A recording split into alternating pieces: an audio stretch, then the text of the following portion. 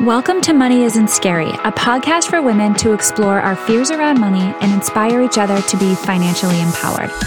I'm Megan Dwyer, and I'm making it my personal mission to remove the taboo around money and help women rewrite their stories so they can stop staying small and begin to live life on their terms.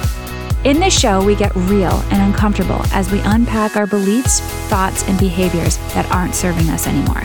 I can't wait for you to join me on this journey, so let's dive in.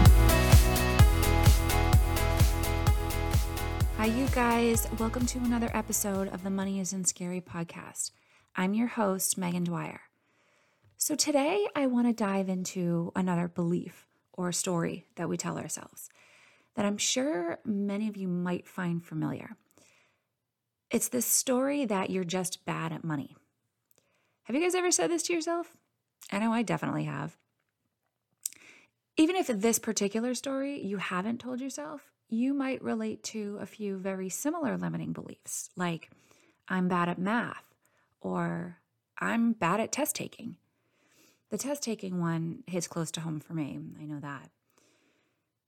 These beliefs come from somewhere, though, and they're often subconscious or suppressed.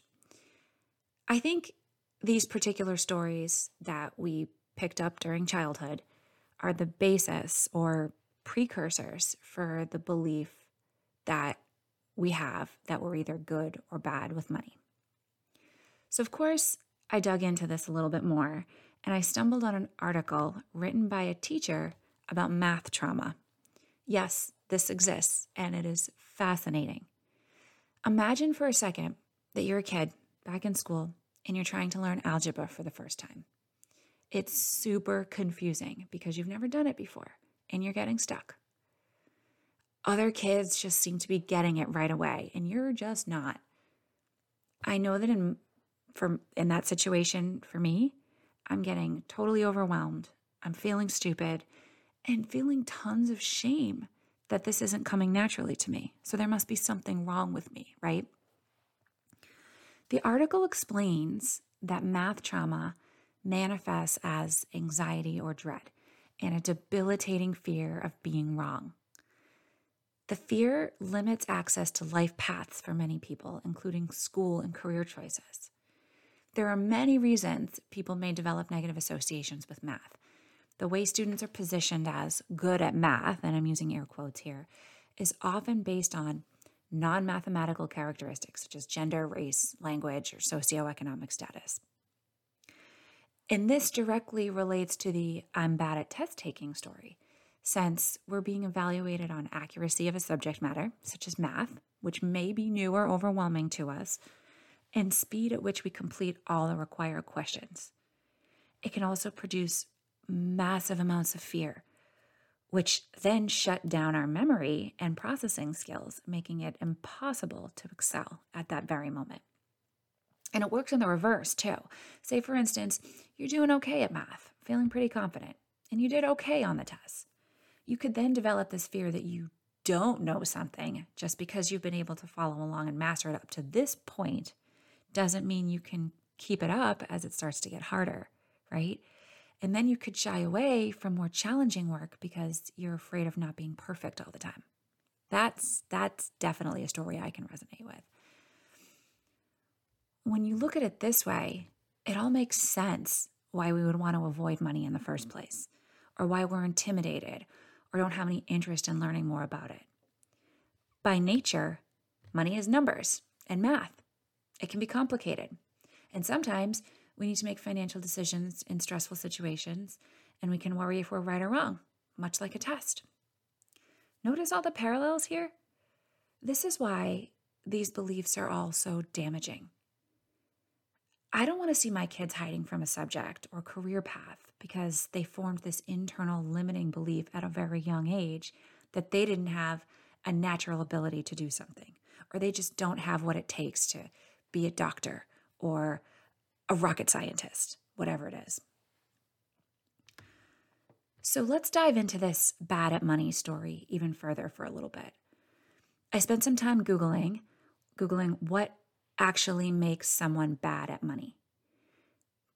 And some of the more common answers I got were financial illiteracy, poor money management, and lack of self-discipline or willpower. Financial illiteracy, this one makes sense to me, which is why I emphasize it so much. I'll get more into this in a little bit, in a few minutes. Poor money management, this is really the effects of financial illiteracy. Wrapped up in this are overspending, carrying too much credit card debt, not having an emergency fund, living paycheck to paycheck, all things that I think people feel incredible amounts of shame about and use this to form their identity around money. And I'm also going to get into this more in a few minutes. But lack of self-discipline, I know what's meant here, that for those who know what to do, they might have a hard time following through with plans and sticking to their goals, if they even have goals. But I just can't wrap my head around this. I hate the word willpower because I don't think it's a real thing. You can't expect somebody to just wish for changes to happen. They won't happen unless there's real intrinsic motivation behind the behavior. Willpower is defined as discipline or self-restraint. And if we're restraining ourselves from anything, it's going to come back and bite us. We all know that this from any time we've tried to stop eating so much sugar or cut back on carbs. We stick to it only for so long before we end up eating tons of ice cream and bread because we've told our bodies it couldn't and shouldn't have it. So naturally, physically and emotionally, we crave it. Similarly, as humans, we're just wired to make the opposite, and I mean, I'm going to say this in air quotes here, the opposite of good decisions with our money. It's inherent in our neurobiology. We're not wired to save for the future. That's a very new concept for our evolution. For the vast majority of human history, we lived in hunter-gatherer societies where resources were plentiful and all you could take with you is what you could carry. And we're not really hardwired to collect more than we need for the next day or week. So this concept of delaying gratification and saving for the long, very distant future is just not something we're naturally meant to do. So all the cards are stacked against us, right? But even knowing all of this, our beliefs are still pretty powerful, and they don't just go away with the flip of a switch. So what can we do to start to shift this story, even just a little bit? And here's a few thoughts that I have. First of all, we've got to acknowledge that this is just a story we're telling ourselves. I'm bad at, you name it, anything, is a limiting thought. Once we make a determination like this about ourselves, we want to stay as far away from whatever activity it is as possible because we don't want to fail. Or even worse, we don't want to feel the shame of having someone else see us fail. The thing about money is it is so personal. The choice of how and when to use it will never be the same from person to person. And even within the same person, it's ever changing, right? This is completely unrelated to any inherent quality of being good or bad at money. When we say that we're bad at money, we're using this just sweeping designation that can work against our own best interests. And here's where we start to become our own worst enemy, right? When we label ourselves and we put ourselves into certain categories, it can become a self-fulfilling prophecy.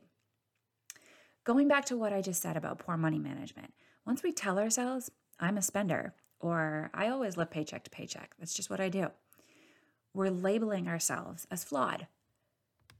But that's not who we are. Being a spender is not an inherent trait. It's not part of our personality or our character. It's a behavior, and one that is temporary and changeable. But again, these stories can be so debilitating that they stop us from actually taking positive steps that would benefit us, right? And this leads into my next thought here. We gotta change the self-talk. First things first, we have to challenge those thoughts when they come up. because they're going to come up no matter what we do, right? Remember, willpower isn't a thing. We can't just tell our brain to stop thinking something, but we can use tools to manage those thoughts better when they come up.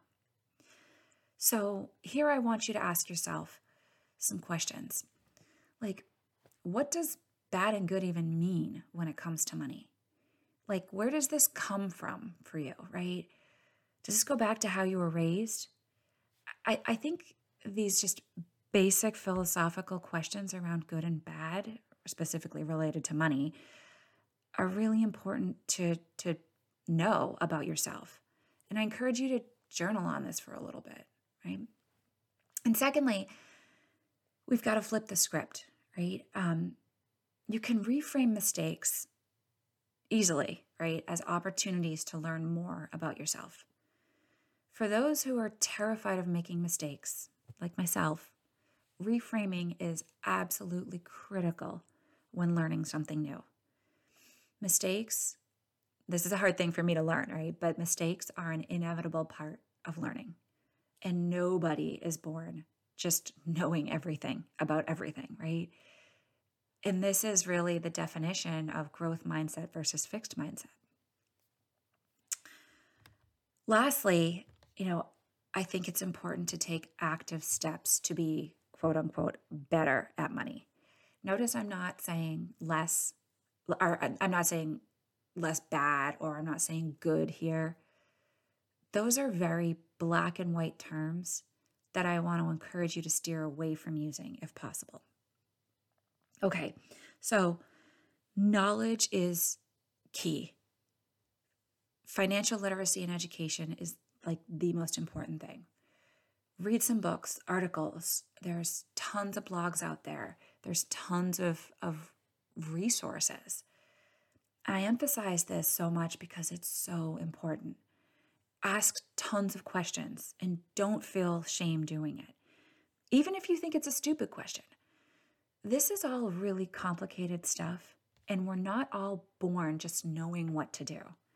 This is so much more of an art than a science. Set goals for yourself with intention. And I think this is important so you guys, so you can have a direction that you're going in, and you can gain confidence from starting to see small incremental amounts of progress along the way. And intention is so important because if your goals are aligned with your values and who you are, then you're going to be more motivated to work towards them. And finally, building the awareness of what's going on and tracking where you're at is going to be really, really helpful. I mentioned this last week, but again, this is where understanding what's coming in and what's going out is so empowering. You can begin to see trends when you do this and work towards establishing a budgeting method that works for you and is going to help you get closer to your goals. Last episode, I talked about nurturing, and it continues to apply here. I think in order to be better, and again, I'm using air quotes here, better at money, we need to put less emphasis on the particular outcomes and more on the process of learning and encouraging ourselves to keep going and working towards shifting the limiting beliefs. It doesn't happen overnight, but I truly believe that tiny incremental baby steps lead to massive, massive change. Okay, you guys, thank you so much for listening. I hope you enjoyed today's episode.